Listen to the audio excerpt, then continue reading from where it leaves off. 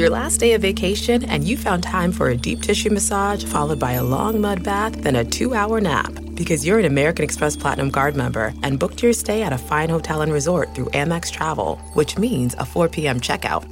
And those relaxing vacation vibes can keep going at the airport in the Centurion Lounge. Just a splash. Before you board the plane, back to reality. That's the powerful backing of American Express. See how to elevate your travel experiences at americanexpress.com/withAmex. Terms apply. Support for this podcast comes from Smartwater. Want to get a little more from every sip?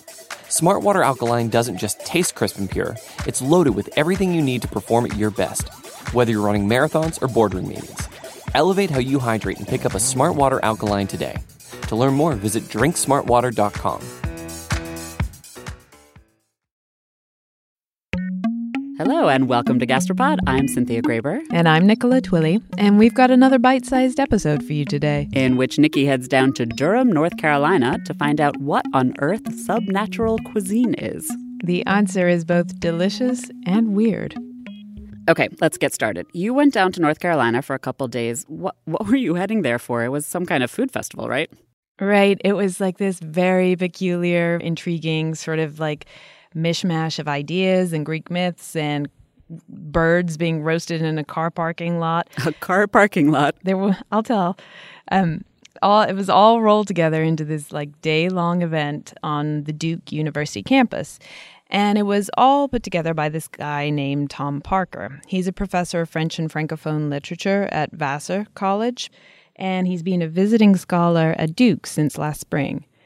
So as part of his time down at Duke, he's pulled in a bunch of professors from all of these different disciplines into this campus-wide project called Subnature and Culinary Culture.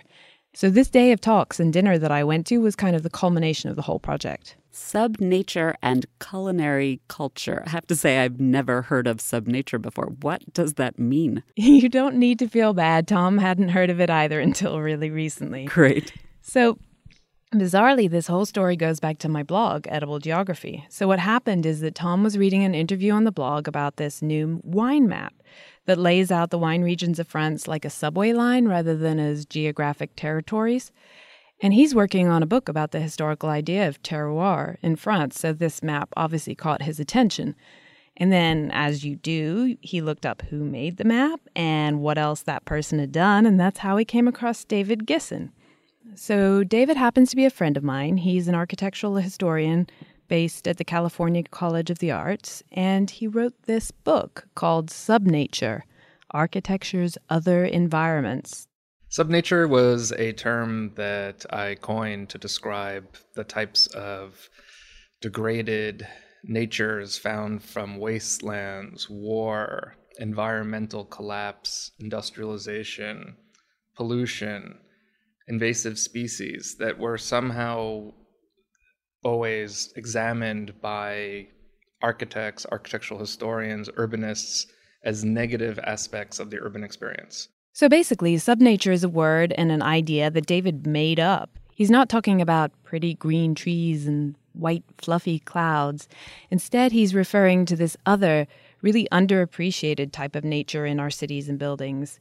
So subnature for him means insects and mud and puddles and smoke and all of these things that mostly people think of as nasty or gross or a flaw or unhealthy. And not, I guess, part of nature, although obviously it all is, like rats and cockroaches. Right. Like they are natural, but they're this sort of subnatural thing. Rats don't get their own chapter in the book, but pigeons do. And they're basically the same thing, but with wings, right?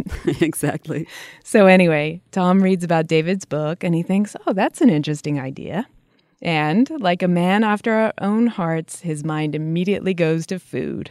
Wow, this is what a great concept. And isn't this true with foods too? And I started thinking of examples that might apply to foods. And one of the first ones I thought of were, I do French studies. And so one of the things I introduce my students to is stinky cheeses or fragrant cheeses, to put it another way. Cheeses that smell like feet, some would say. So basically anything a little bit stinky or a little bit rotten, like fermented foods are a little bit subnatural, I think, and awful liver and tongue and heart and all of those weird parts of the animal. I can think of others too. Obviously, a lot of weeds are edible and insects too, and even pigeons, as we just discussed. Exactly, yeah. But the thing that David and Tom are doing is not just making a list of subnatural things. It's more to point out to us that we all have this kind of unstated hierarchy going on in our minds about how we think about nature. That's the value. I think all of a sudden you're realizing the way you think about foods, the way you frame them, the way societies frame them, different societies frame them, have different consequences.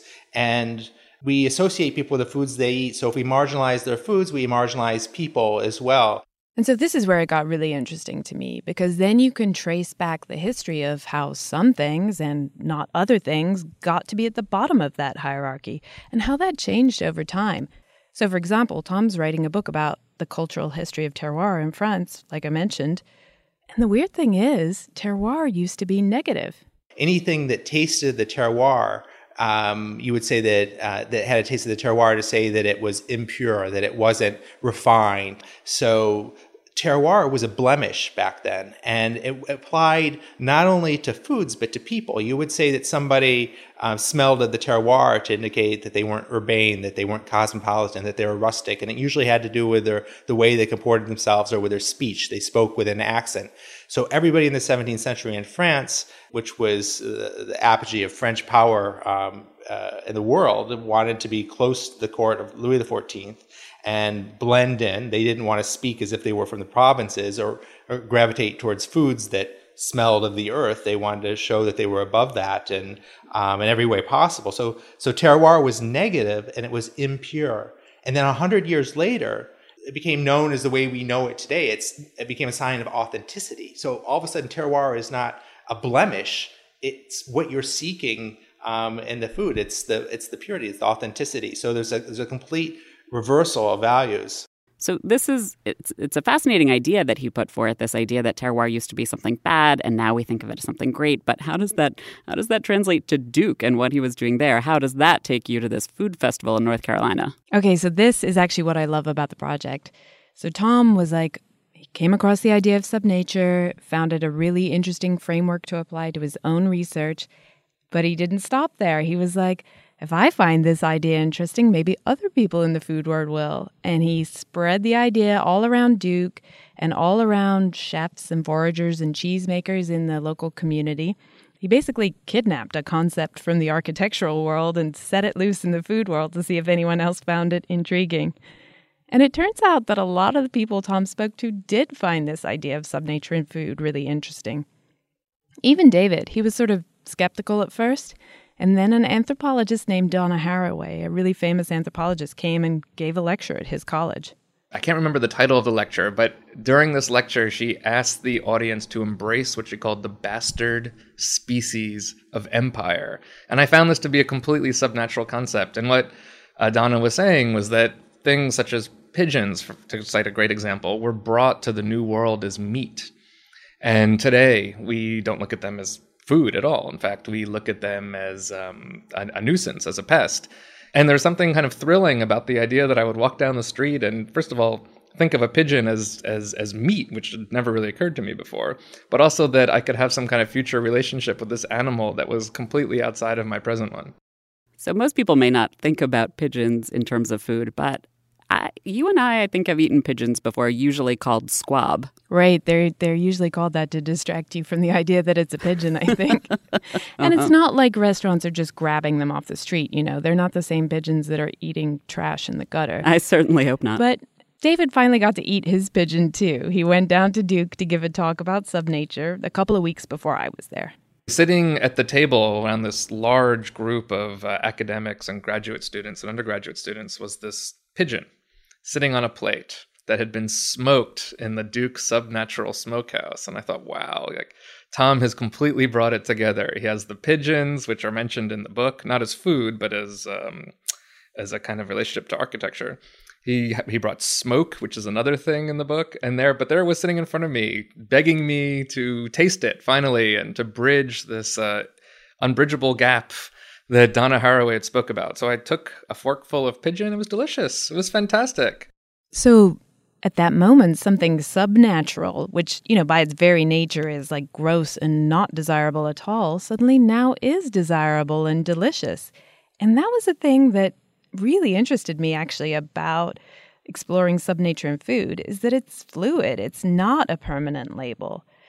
Josh Evans from the Nordic Food Lab, which is the think tank attached to Noma, Rennie Redzepi's restaurant in Copenhagen, he said for him, subnatural, it's less a category and more of a strategy, a way to identify foods that have been pushed to the periphery and excluded from what we think is good, and bring them back in and expand that category of the edible.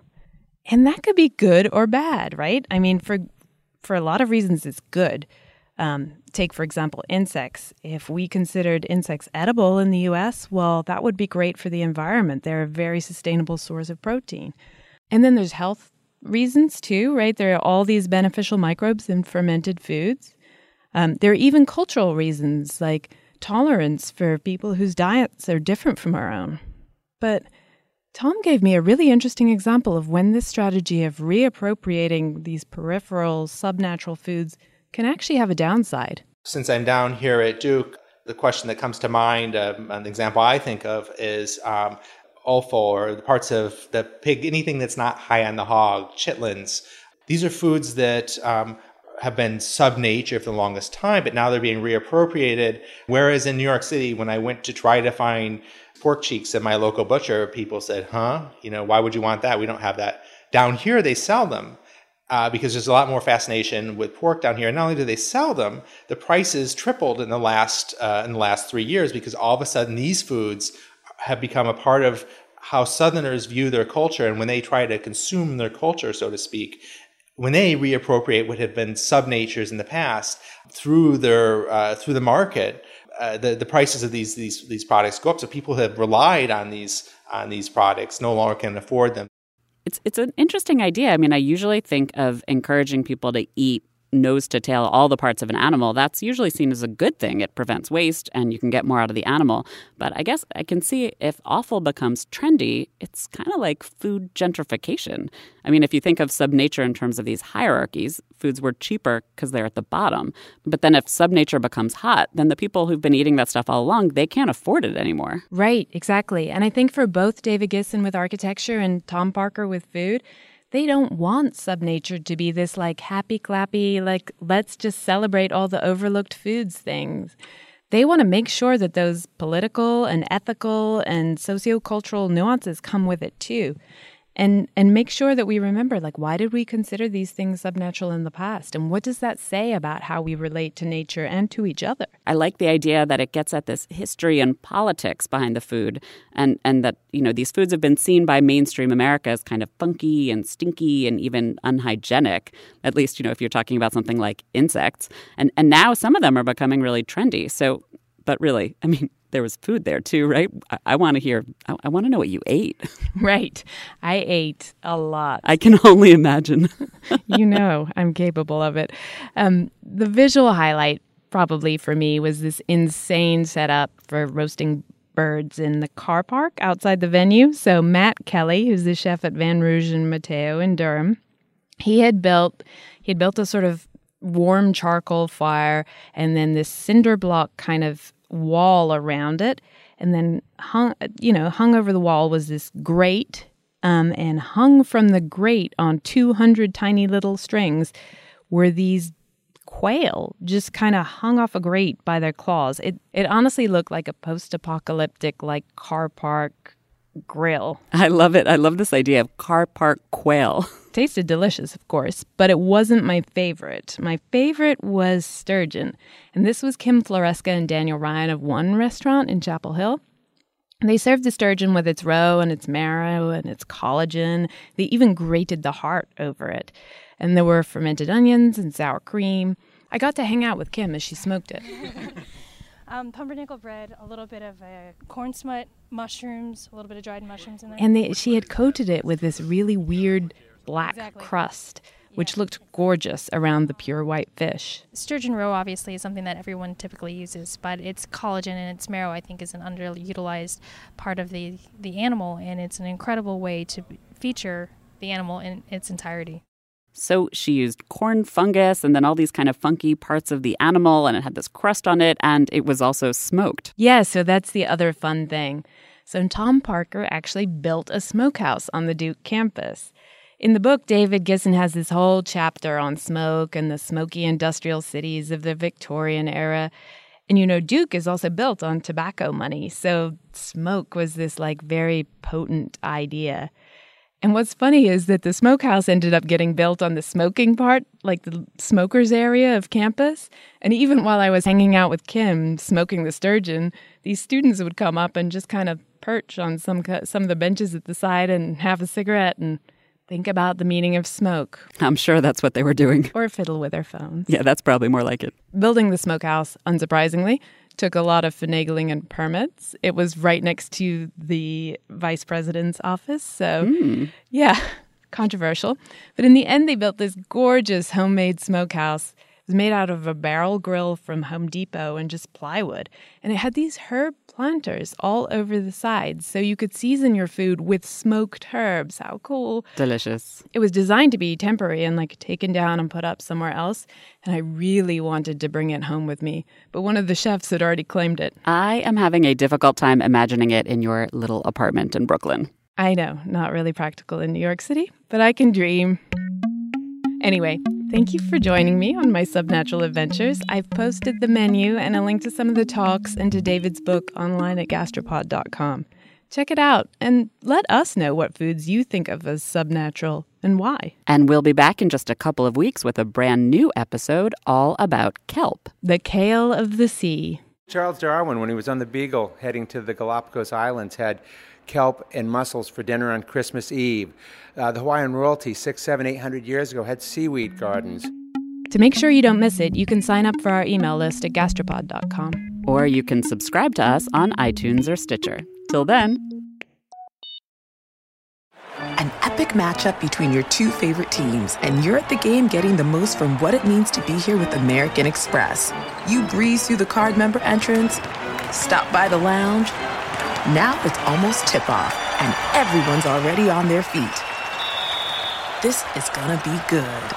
That's the powerful backing of American Express. See how to elevate your live sports experience at americanexpress.com/withAmex. Eligible American Express card required. Benefits vary by card and by venue. Terms apply.